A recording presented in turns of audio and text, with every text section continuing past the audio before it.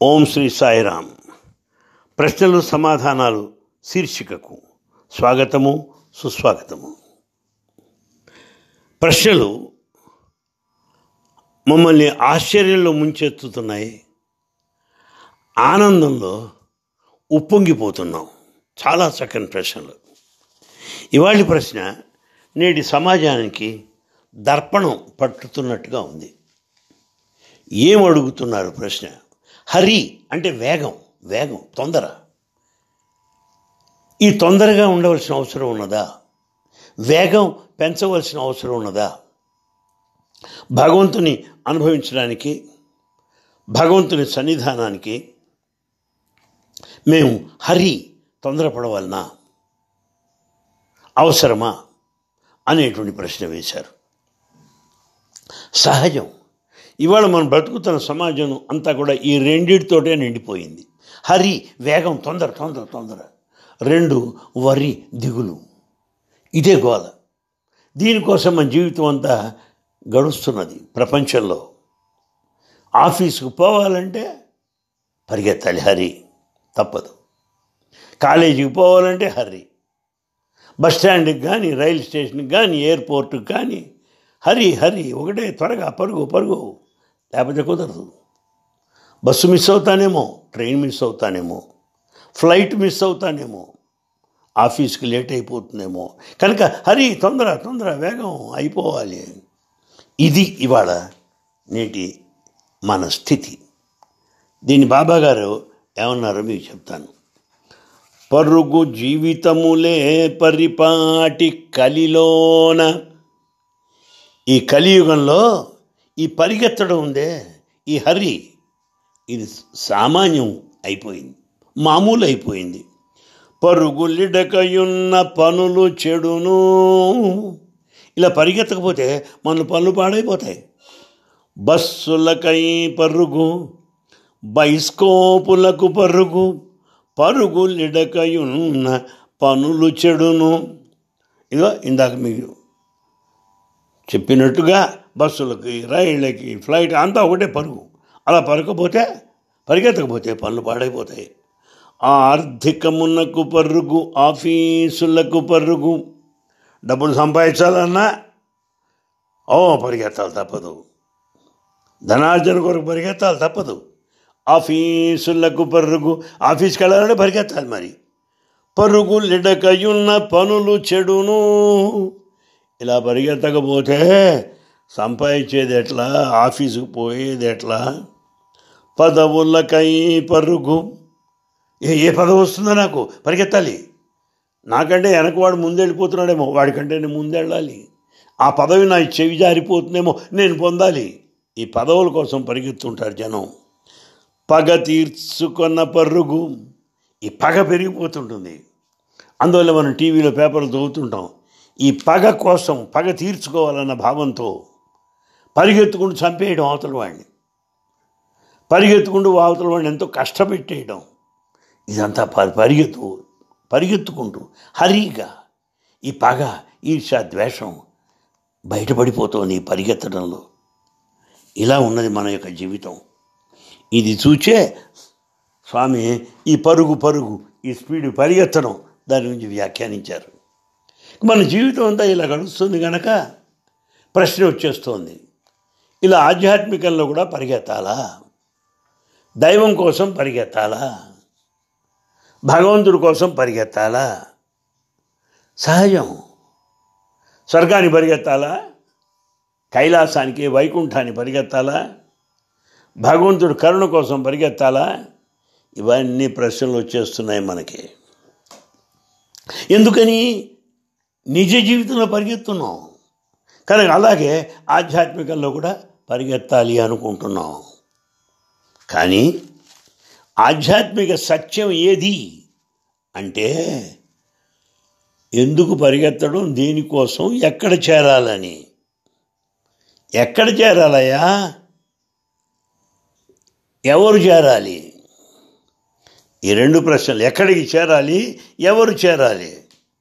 ఎక్కడికి పోనక్కర్లేదు, ఎక్కడికి చేరవలసిన అవసరం లేదు. ఎవరు చేరరు. ఎందువల్ల? భగవంతుడు నీలోనే ఉన్నాడు, నీవే భగవంతుడు అయి ఉన్నావు. కనుక నువ్వు ఎక్కడో పరిగెత్తడం ఏమిటి దేవుడి కోసం? ఏమిటి ఆరాటం? ఏమిటి వేగం? అక్కడేదో చేరుకోవడం ఏమిటి?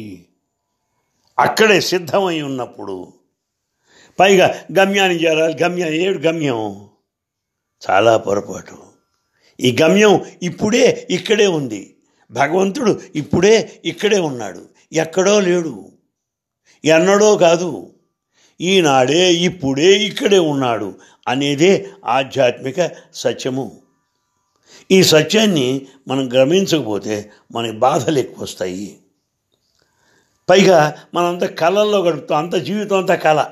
నా కళ ఇలా వచ్చింది, స్వర్గంకి వెళ్ళాను, వైకుంఠాన్ని చూశాను, దేవుణ్ణి చూశాను, ఇట్లా కళలు కంటూ ఉంటారు కొంతమంది. ఆ జీవితం అంతా కళ అయిపోతుంది పాపం. ఈ కళల వల్ల ఏమొస్తుంది? మనకి కష్టాలు వస్తాయి. ఈ కళలు నెరవేరేటువంటి అవకాశం లేదు. కళ అనేది సత్యము కాదు. పైగా మనం విలువైన కాలాన్ని పాడు చేసుకుంటున్నాం. కనుక ఇది కూడా మనకు ఒక రకమైన పర్యవసానం కాదు. అసలు నిజానికండి భగవంతుడు లక్ష్యము కాదు. ఉదాహరణ, పరీక్షల్లో ఫస్ట్ క్లాస్ నా లక్ష్యము, ఉద్యోగంలో ప్రమోషన్ నా లక్ష్యము, డబ్బు విషయంలో కనీసం 10 లక్షలు నా లక్ష్యము, రాజకీయంలో ఒక మినిస్టర్ అవ్వడం నా లక్ష్యము కాదే. దైవం విషయంలో లక్ష్యం కాదే. దైవము లక్ష్యము కాదు. ఎందువల్ల? నీవే దైవము. దైవము నీలోనే ఉన్నాడు, ఇప్పుడే ఇక్కడే ఉన్నాడు. అంతేగాని ఆయన ఒక లక్ష్యంగానో, ఒక గమ్యంగానో, ఒక దూరంగా ఉన్నవాడిగానో, ఎక్కడో ఉన్నవాడిగానో భావిస్తూ మన శరీరాన్ని మనం కష్టపెట్టుకుంటున్నాం. మన మనసంతా కూడా చింతలో గడుపుతున్నాం. చాలా పొరపాటు. నిజానికి సత్యం ఉందనుకోండి, సత్యము గమ్యమా? కాదు. సత్యమే నీవు. ప్రేమ గమ్యము కాదు, ప్రేమయే నీవు. అందుకే ప్రేమ స్వరూపులారా, సత్యస్వరూపులారా, ఆనంద స్వరూపులారా, దివ్యాత్మస్వరూపులారా అని స్వామి సంబోధించేది అందుకే. నీవే దైవము, నీవే సత్యము, నీవే ప్రేమ. ఇవి గమ్యాలు కావు, ఇవి లక్ష్యాలు కావు. నీ యొక్క తత్వమే నీవై ఉన్నావు. కానీ ఎప్పుడైతే లక్ష్యం అది గమ్యంగా చేసుకున్నావో అది పెద్ద సమస్య అయి కూర్చుంది. ఎప్పుడు వెళ్తాను? కాశీకి ఎప్పుడు వెళ్తాను? కేదార్నాథ్, అమర్నాథ్ ఎప్పుడు వెళ్తాను? వెళ్ళగలనా? అరే, నువ్వు అక్కడ దేవుడు ఉన్నాడు అనుకుంటే వెళ్ళాలి. నీలోనే ఉన్నప్పుడు, నీవే దైవం ఉన్నప్పుడు ఎక్కడికి పోతావు? డబ్బు నీ దగ్గర పుష్కలంగా ఉన్నప్పుడు అప్పుకు పోతావా? అప్పు నీకు అవసరమా? ఇంట్లో బాగా డబ్బు ఉంది నీకు, ఇంకెందుకు నీకు? అనవసరం. అప్పుకి పోవు, బ్యాంకులో లోన్ కూడా తీసుకోవు, నీ దగ్గర పుష్కలంగా ఉంది. అదే రీతిగా దైవము మనలో ఉండగా ఎప్పుడు పాడుతూ ఉంటారు మన భజనలో, అంతరంగ సాయి అనాథనాథ సాయి, అంతరంగ సాయి దీనబంధు సాయి, కరుణ సింధు సాయి, దీనబంధు సాయి, కరుణ సింధు సాయి, అంతరంగ సాయి అనాథనాథ సాయి. నీ అంతరంగంలోనే ఉన్నాడు రా ఆయన అంటున్నప్పుడు ఏం చెప్పాలి చెప్పండి? పైగా భజనలో కూడా పాడతాం, ఆత్మయ్య నీవు ఆత్మలింగం భజరే, ఆత్మలింగం భజరే. చూసావా? కనుక ఆత్మలింగం భజరే, లోపలే ఉన్నాడు ఆత్మలింగ స్వరూపుడై, దాన్ని భజించు. ఇంకెక్కడో ఉన్నాడు అనుకుంటామేంటయ్యా? ఎంత పిచ్చివాళ్ళం అయిపోయాం మనం అంతా కూడా. ఈ పిచ్చి ఎంత దాకా వెళ్ళిందంటే, నన్ను నేను సరి చేసుకొని నాకు నేను వృద్ధి చెందకపోతే, నాలో ఒక రకమైన పురోగతి ఉండకపోతే, నేనేదో ఉన్నత స్థాయికి చేరకపోతే, నేను ఏదో కాకపోతే నాకు భగవంతుడు అందడు. ఇది పిచ్చి. నువ్వేదైనప్పుడు నిన్ను నువ్వు ఉద్ధరించుకునేదేమిటి? నిన్ను నువ్వు ఎదిగేదేమిటి? నీకు నీవు సంస్కరించుకునేదేమిటి? నీవే అయ్యున్నావు. You are God. అహం బ్రహ్మాస్మి తత్వమసి, అయమాత్మా బ్రహ్మ ప్రజ్ఞానం బ్రహ్మ. ఆ మహావాక్యాలని అబద్ధాలా? వేదవాక్యములని అబద్ధాలంటావా? ఎంత పొరపాటు చెప్పండి. ఇదంతా మనం కల్పించుకున్నటువంటి పిచ్చి మాత్రమే. ఏదో అవ్వనక్కర్లేదు, అదే నీవు అయ్యున్నావు. బీయింగ్ అదే అయ్యున్నావు. బికమింగ్ అవ్వనక్కర్లేదు. నీకు కావాల్సిన ఏదీ లేదు. భగవంతుడా అంత పుష్కలంగా నీకు ఇచ్చున్నాడు. తన్ని తాను నీకు ఇచ్చుకున్నాడు. ఇంకేం కావాలి చెప్పు? ఎవరి కొరకు ఎదుగుతున్నావో అదే నీవు అయ్యున్నావు. ఉదాహరణకు నేను అనిల్ కుమార్ని. నేను అనిల్ కుమార్ రెడ్డి అని ఎత్తుకుతుంటే ఏమంటారు మీరు? ఏమయ్యా నీకేమైనా పిచ్చెక్కిందా, నువ్వే అనిల్ కుమార్ అని అనరండి? అదే రీతిగా ఎవరి కొరకు వెతుకుతున్నావో అదే నీవు అయ్యున్నావు. నీలో దాక్కోనున్నాడు ఆయన. కనుక నిజంగా వెతుకుతున్నావంటే ఏదో కోరుకుంటున్నావు అన్నమాట. ఎక్కడో ఉంటాడు, ఆ కోరుకుంటూ అక్కడ పోవాలనుకుంటున్నావు. పైగా వృద్ధాప్యంలో వయసు పైబడిపోతోంది, నేను ఇంకా గుర్తించలేదే, నాకు ఇంకా భగవంతుడు కరుణ కలగలేదే అని అనుకుంటారు. వృద్ధాప్యంలో ఆ గమ్యం నాకు ఎంత దూరంలో ఉందో కదా అనుకుంటారు. అది చాలా పొరపాటు. పుట్టిన దగ్గర నుంచి మనం దైవమే అయి ఉన్నాము. వృద్ధాప్యం కాదు. వృద్ధాప్యం ఒక దశ మాత్రమే. నిరాశ నిస్పృహలు చెందనక్కర్లేదు. మనం చెందవలసింది, పొందవలసింది అంటే గుర్తించడం మాత్రమే, గమనించడం మాత్రమే, అవగాహన చేసుకోవడం మాత్రమే అనే విషయాన్ని గుర్తించాలి. పైగా కొంతమంది అంటారు, ఏమంటే బాబా గారిని మిస్ అవుతున్నామండి, స్వామిని మిస్ అవుతున్నాను అంటే ఆయన్ని నేను చూడటం లేదు, ఆయన గమనించడం లేదు, ఆయన నాకు దూరం అయిపోయాడు అనుకుంటారు. ఏమనాలి చెప్పండి? ఎందువల్ల? స్వామి పుట్టబడితోనే ఉన్నాడు అనుకుంటున్నావు. పొరపాటు. నీ ఇంట్లో లేడా? నీలో లేడా? నీ బిడ్డల్లో లేడా? నీ కుటుంబంలో లేడా? ఎంత చక్కగా పాడేటప్పుడేమో నువ్వు అంతా ఉంటావయ్యా, నువ్వు సర్వవ్యాపకుడవయ్యా అంటావా? మాటలేమో ఆయన మిస్ అవుతున్నానంటావా? దానికి ఏమైనా పొంతన ఏదన్నా ఉందా? అంత పొరపాటు చెప్పండి.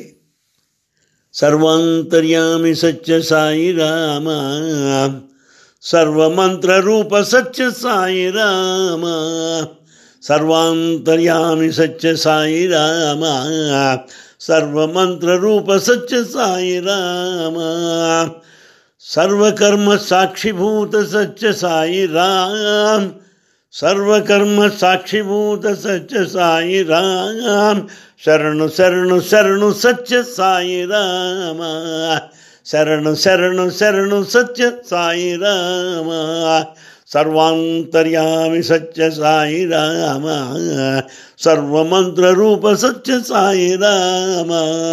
అది కదండి సర్వాంతర్యామైనటువంటి ఆ స్వామి. ఎప్పుడు నేను గుర్తిస్తాను, ఎప్పుడు పోవాలనుకుంటే ఏం చెప్పాలి చెప్పండి? ఆయన్ని మిస్ అవ్వడం ఏమిటయ్యా నువ్వు? అంటే ఎప్పుడైతే భగవంతుడు లక్ష్యం కాదు అని గుర్తించుకున్నావో, దానివల్ల నువ్వు చేయవలసింది ఏదీ లేదు అని తెలుసుకున్నావో, నీవే ఆ దివ్యాత్మ స్వరూపుడివి అనే అనుభవంలోకి మనకి ఎప్పుడైతే వచ్చిందో, ఎక్కడికి పోనక్కర్లేదు, ఇక్కడే ఇప్పుడే దివ్యత్వము దైవము ఉన్నాడు అని గ్రహించామో అదే మోక్షము. అదే మోక్షము. అయితే కొంతమంది అడుగుతారు, ఆ మోక్షం ఎప్పుడు వస్తుంది అని. అరే మోక్షం ఉన్నది, ఆ మోక్షాన్ని నువ్వు పోగొట్టుకుంటున్నావు. ఆ మోక్షం రాలేదనుకుంటున్నావు. ఆ మోక్షం ఎప్పుడు అనుకుంటున్నావు. మోక్షం అంటే ఏమిటి? విడుదల. నువ్వు బందీ అయ్యావు. స్వామి అంటారు ఎప్పుడు కూడా, సాలెపురుగు సాలెగూడును నిర్మించుకుంటుంది, అందులో బందీ అయిపోతుంది. ఆ సాలెపురుగుని బందీ చేసిన ఎవరు? అదే ఆ సాలెపురుగు తన లాలాజలము చేత ఆ గూడును నిర్మించుకొని అందులో బందీ అయిపోతుంది. అదే రీతిగా మనం బంధాలు పెంచుకొని, మమకారాలు పెంచుకొని, బంధుత్వాలు పెంచుకొని, తాపత్రయం పెంచుకొని అహంకారం పెంచుకొని వీటిలో మనం బందీ అయిపోయాము. నిజానికి మనమే మోక్షము, మోక్ష జన్మ హక్కు విడుదల అయి ఉన్నాము. కానీ మనముగా బందీలం అయిపోయాం అని గ్రహిస్తే మనకేం తెలుస్తుంది?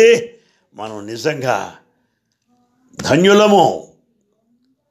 జీవితం అంతా కూడా మోక్షమే, అంతే తప్ప మోక్షం ఎక్కడో లేదు. మోహ క్షయమే మోక్షము అన్నాడు స్వామి. ఎప్పుడైతే మోహము పోతుందో అదే మోక్షము అన్నాడు స్వామి.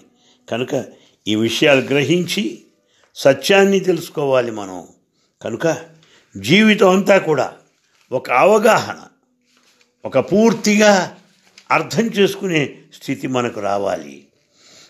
ఏదో సాధించవలసింది ఏదీ లేదు, భవిష్యత్తులో ఏదీ లేదు, అంతా ఇప్పుడే ఇక్కడే ఉన్నది అన్న విషయాన్ని మనం గుర్తించాలి. అయితే కొంతమంది అంటారు, సరేనండి ట్రై చేస్తానండి అంటారు. స్వామి అంటారు, ఏమిటయ్యా ట్రై చేసేది? ట్రై చేస్తే డ్రై అయిపోతుంది, లాభం లేదు. ట్రై చేయడం కాదు, నువ్వు గుర్తించి తీరాలి, నువ్వే తెలుసుకొని తీరాలి అంటున్నాడు స్వామి. అందువల్ల జీవితం అంతా కూడా సుఖంగా ఆనందంగా గడుపుదాం, సంతోషంగా గడుపుదాం, నవ్వుల పువ్వులతో గడుపుదాం మనం. ఎందుకంటే ఈ ఆరాటం అనవసరం, ఈ యొక్క గాలింపు అనవసరం, ఎక్కడికో పోవడం అనవసరం. ఇప్పుడే ఇక్కడే అన్న విషయాన్ని మనం గుర్తించాలి. అది ఎంత తొందరగా గుర్తిస్తే అంత ఆనందంగా మనం ఉంటాం